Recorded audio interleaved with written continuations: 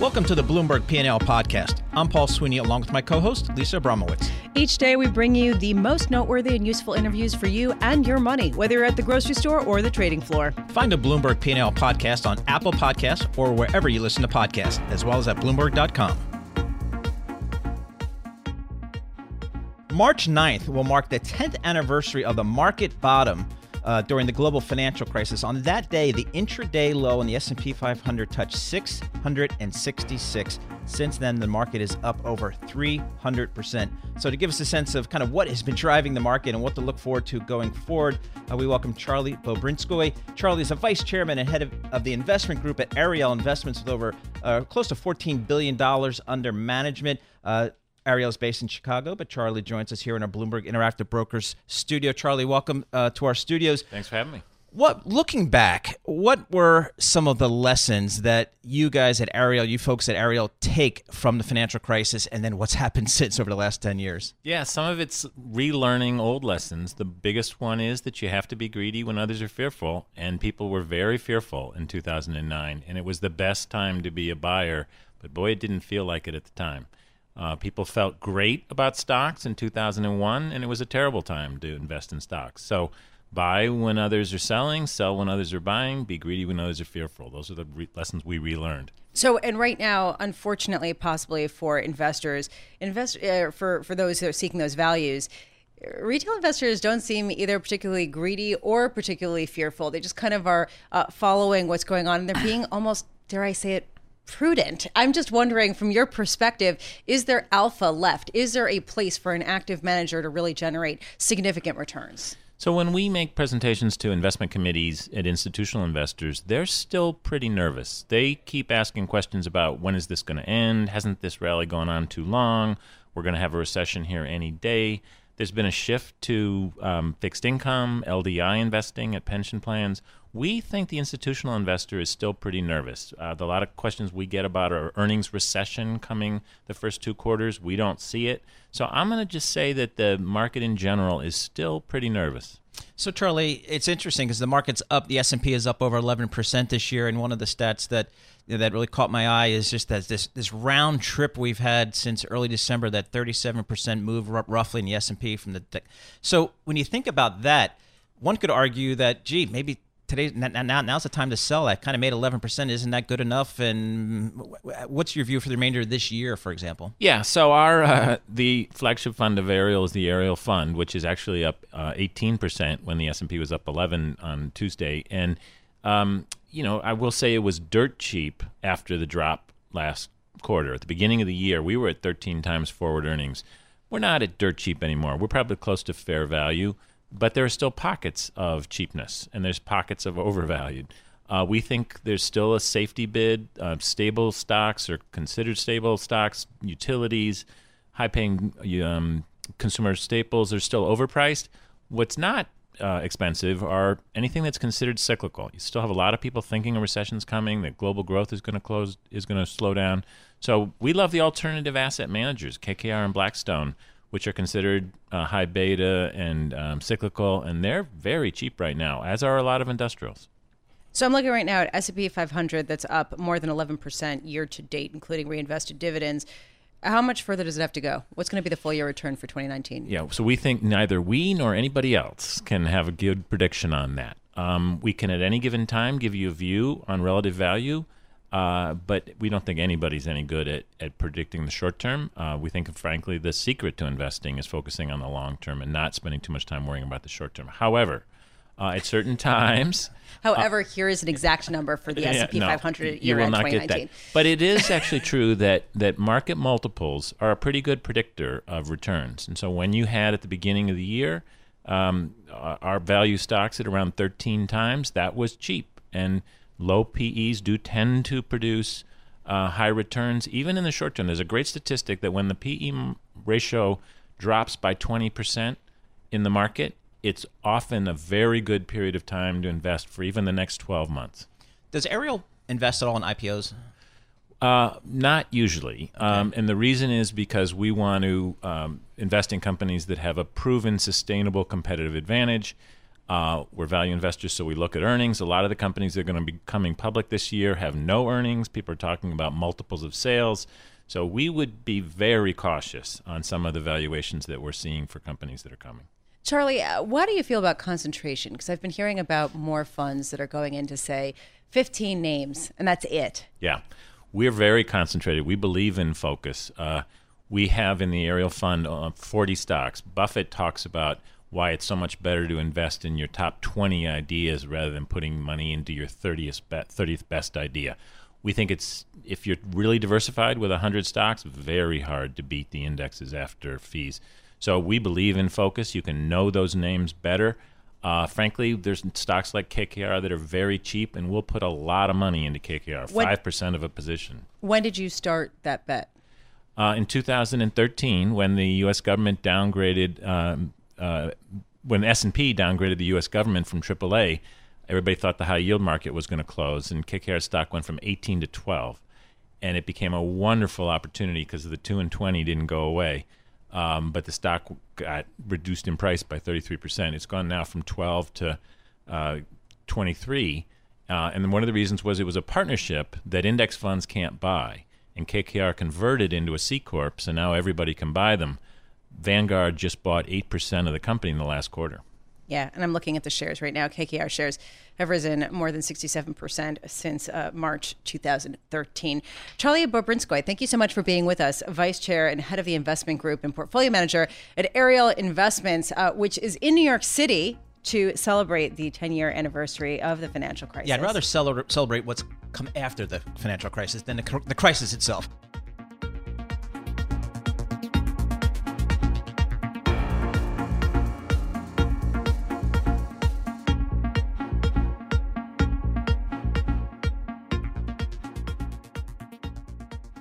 It wasn't so long ago that things were starting to look up a little bit for General Electric. There was a sense that there was going to be a restructuring, a path forward.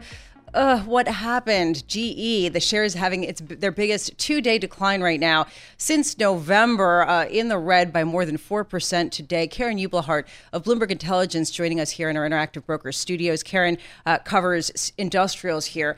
What's going on now? Well, we've had a lack of disclosure on 2019, so it has been anybody's guess. We've had no guidance for over 9 months, and we are long awaiting the 14th where they would give us 2019. And yesterday, Culp gave a little preview of what they're going to announce next week and said that that cash flow, which was $4.8 billion positive this year, was going to be in the negative column next year, and it was a total surprise. So what's driving this negative surprising cash flow? Which of the remaining businesses? And I know they've sold off a lot of businesses. They've really focused. What's causing the problems now? Good old power. But in addition to that, and this is one of the problems with GE. Last year, they apparently got $1 billion plus in prepayments from their little renewable business, okay, which they didn't mention when cash flow was better than expected, right? This year, they have to start delivering that stuff. That business, that little tiny business, is going to shift from $1 billion positive to probably, I don't know, up to $1 billion negative. So that's $2 billion of the shortfall. Why didn't they tell us there was a one-time last year? But this raises another question, right? One sort of hallmark of General Electric's problems has been, I don't know if accounting issues is sort of a strong way of putting it, but inaccurate accounting statements or statements that have not fully disclosed the depth of the problems at the organization for a variety of reasons. Does this just sort of confirm that nothing on that front has dramatically changed and that these surprises will keep coming? Well, that is part of it. People are hanging their hat on, this is a an honest guy, a really good operator. He's gonna give us, the details. And this was like dropping a bomb. But the second one is power. Power, it's taking him longer to get his arms around it. I don't have any doubt that he will.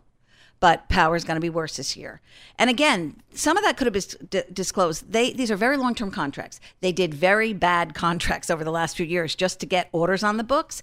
And guess what? Now they've got to ship them. And they're shipping probably some deals at losses. And that's going to be a multi-year workout, kind of like an engineering construction company that gets a bad contract and takes years to work through the backlog, right? But then also, the cost structure is not anywhere near in line with where revenues are today. And that's ongoing. They laid off 24,000 people in that division alone last year. They've cut a number of plants. It's not enough. So that's what he's telling us. They have to do more. Okay, so and let's faster. now they've done a lot in terms of the M&A, the restructuring of the company. Do you think that they are done with that in terms of selling what I guess people would call non-core assets? Are the assets that GE has today, is that it? No, they still have about $14 billion in stock ownership of Baker Hughes. That business is already offline. It's being run independently, but they have a $14 billion ownership there. They have about another $4 billion that they can get out of the Wabtec business that they sold. And then it's going to be smaller units, I think, from here. But even in the power division, there's two pieces now. That the non-gas piece, there's stuff in there that they can sell.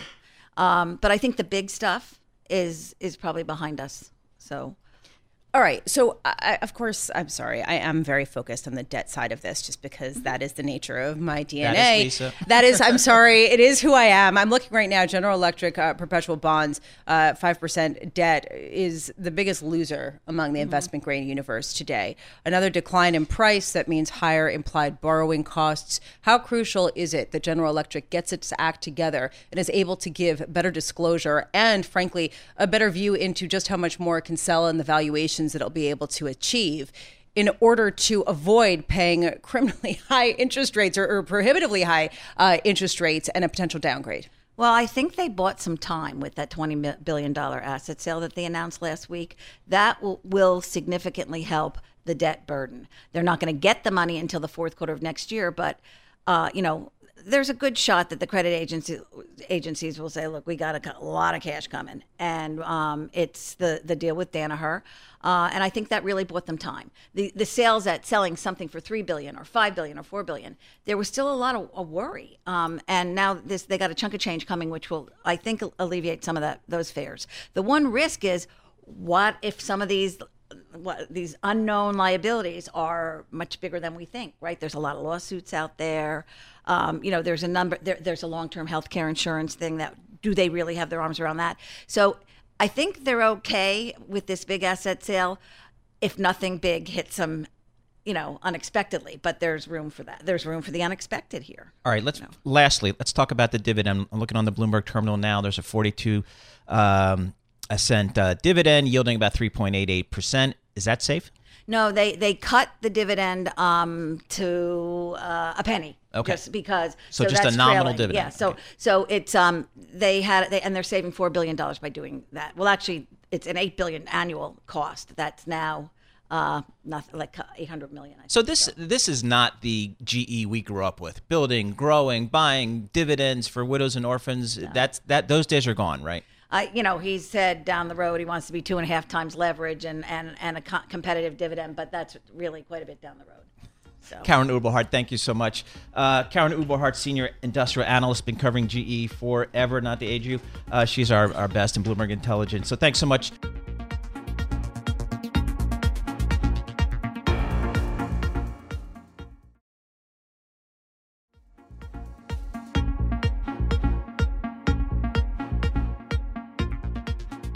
As usual, there is a lot of news in the healthcare space. First, we have the announcement that the FDA has approved Johnson & Johnson nasal spray that works to, alleviate symptoms of depression. We also have news of the sudden resignation of the Food and Drug Administration's Commissioner, Scott Gottlieb. To help us break down all that's going on in healthcare, we bring in our friend Max Neeson. Max is biotech, pharma, and healthcare columnist for Bloomberg Opinion. He joins us here in our Bloomberg 1130 studios. Max, welcome once again.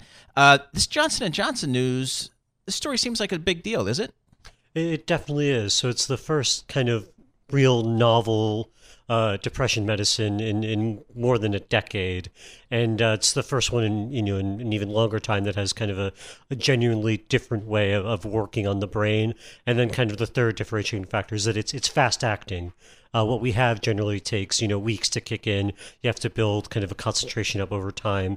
So this has the potential to be used in a lot of interesting different ways for people that are kind of in an acute moment of crisis, or who just don't respond to existing therapies, and that is a pretty big population. So you know what else is fast acting? Cocaine, fentanyl. I mean, this is ketamine. Is this potentially the next opioid crisis? So, it's a relative of ketamine and a close one. And I think the potential for abuse is something that the FDA definitely considered, as opposed to whether it's the equivalent of just giving someone a party drug. That they did run kind of randomized late stage trials and control trials in really sick patients, and it did have an impact. Well, flip it on its head, right? Have there been studies done of people who, let's say, took ketamine or took other party drugs, took ecstasy, and that actually helped with depression? There have been a lot of attempts to study this, but not in kind of the scale and rigor of this trial. And, beyond the fact that it has this kind of psychoactive effect that people have chased, there does seem to be some kind of, scientific evidence that there is an effect on the brain, that, there's like a medical thesis that they're chasing here for why it might help people with depression. It's not, let's give people a happy drug and see if they get happy. So, Max, I know the antidepressant market in general is a monster market. Is there a sense of how big this sub part of it is? So that's the big question. Treatment-resistant population is potentially millions of people. The question is how many of them are going to end up getting Johnson & Johnson drugs, and that's a trickier question. This isn't, you just get a pack of pills and take them. You have to go to a licensed office, take it, and then sit there for 2 hours while you're monitored for symptoms of dissociation and sedation. Then you're not supposed to operate heavy machinery for the rest of the day. So you got to find someone to give you a ride. So that's a really hard thing for people that are working to do. And then this isn't something that your average psychiatrist is equipped to handle. So that is likely to kind of keep it from reaching its full addressable market, at least anytime soon. And I just want to be very clear. I mean, I've sort of been talking about this with a light tone, but it's really not. And it frankly underscores how much the epidemic of suicides in this country has absolutely been exploding, especially among the younger populations. I do want to shift gears a little bit to the Food and Drug Administration, or just basically the chief of the U.S. Food and Drug Administration, Scott Gottlieb, resigned suddenly. It seems like there was nothing untoward in why he resigned. There was no kind of push. It was a personal issue. How big of a loss is this, and how much does it affect the industries? I think it's pretty significant. Everyone likes Scott. He there's obviously even you, even me. Obviously there's some such people that really like selling tobacco and vape pens. Less fans because he took kind of an aggressive regulatory stance on them.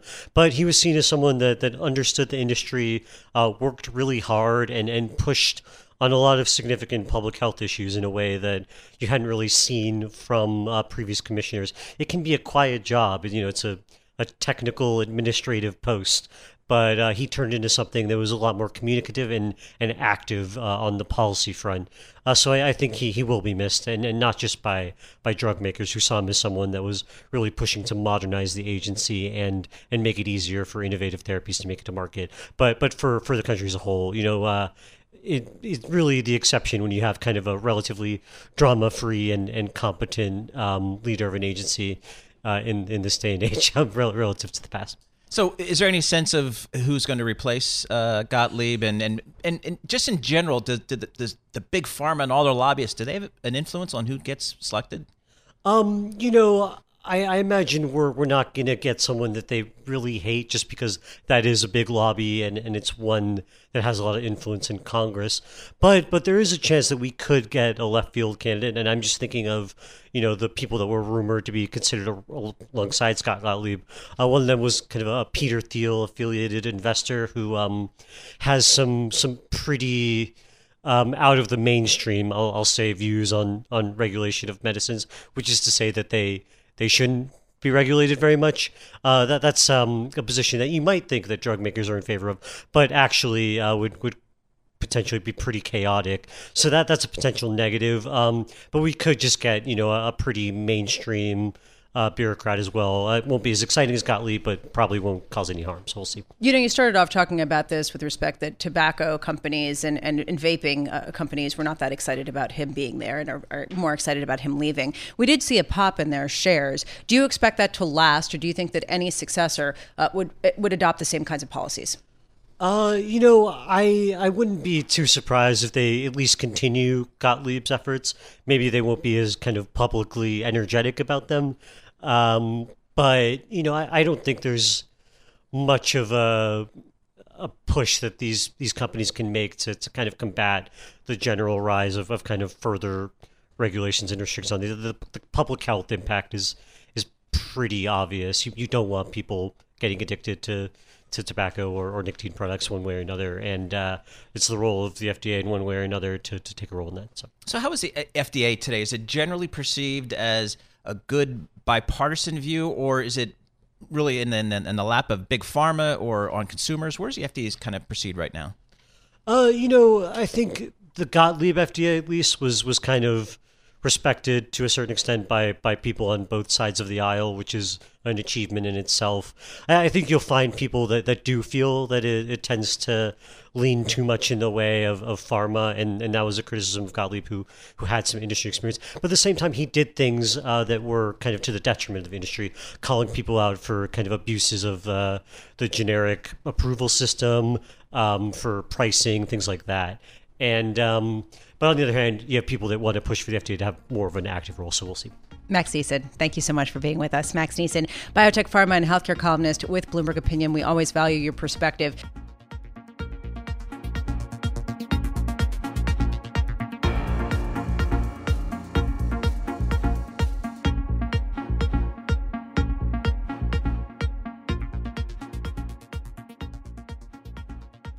Good morning. Well, as Lisa said earlier, the market seems to be discounting that the Fed is done raising rates, at least for the near term.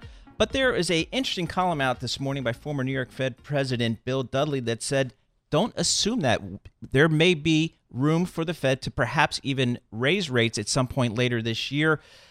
To help us dig into this issue and outlooks for rates for 2019, we bring in Carl Riccadonna. Carl is a chief U.S.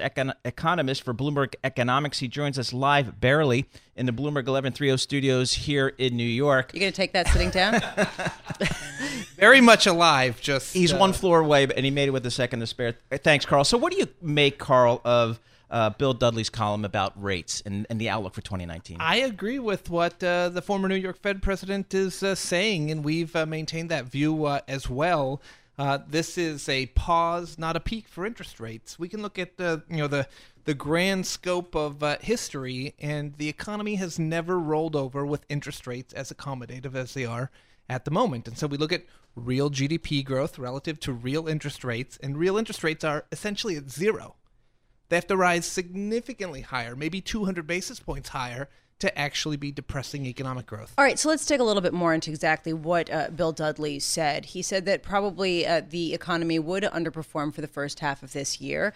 He thinks that patience indicates the Fed won't be raising rates in the first half of 2019. However, he expects the economy to reaccelerate in the second half and basically prompt the Fed to rethink its patience. Do you agree with that? I agree with that, and here's the story. So, break it down for us, Carl. The economy grew about break it down. The economy grew about 3% last year. That's well above trend growth. And when you grow above trend, two things happen. One, the unemployment rate moves lower, and two, you generate inflation pressure. So you get an acceleration in inflation. We saw both of those things last year. The economy is moderating this year, so we're going from 2.9 or 3% growth down to my team's expecting something close to 2.4%. Still above trend. So you get exactly what you got last year, just in a slightly smaller dose. And so the expectation is, right, the earnings season's not looking that great. If you talk to our chief equity strategist, Gina Martin-Adams, she'll say that we may even be potentially contending with an earnings recession, not an economic recession, but an earnings recession, or at the very least a soft patch, in the first part of this year. And so we have this, equity market correction in Q4, a soft patch for corporate earnings, residual seasonality issues with the GDP numbers, where we get a soft print in Q1. Once we get to mid-year, and central bankers sit back and assess what's happening in the economy, they're going to see that we still have growth that is above trend. We have an unemployment rate heading into mid-3% territory. They're going to figure out that things look pretty good. And wage pressure is running at the hottest of the cycle. And they'll say, in that environment, we're not done. We have to keep hiking. How surprised will markets be if the Fed hikes again this year? Well, the Fed doesn't want them to be surprised. So while the Fed kind of led the market to this point in terms of the rate increases we've seen, the Fed got burned in Q4. This means now the Fed is going to follow, not lead the market to interest rates. So the Fed's going to let the market beg for it and then be happy to oblige them. And by letting the market beg for it, it means that we'll see a steepening of the yield curve. The Fed lets the market price in more inflation expectations. You see a bear steepening of the yield curve. And then the Fed steps in and says, we'll help you address the inflation problem and layer some rate hikes in. Give us a sense of timing here. Is this a third quarter type environment? Because I think if you look at them, I think the market's discounting really nothing for 2019. Right. The market is saying nothing. Economists are saying there's still hikes coming. I like the market better than economists, but go ahead. That's you, Paul. They're going to beg for it. That's what he's saying. They're going to beg like for that. those rate hikes. Yep. Go on. Yeah. So the way the timing of this works out, right, we have to wait until we have a sense that we're in the clear from this earnings recession, which means probably by the time we get the Q2 GDP numbers, which would be the end of July, that would be the time where you'll start to see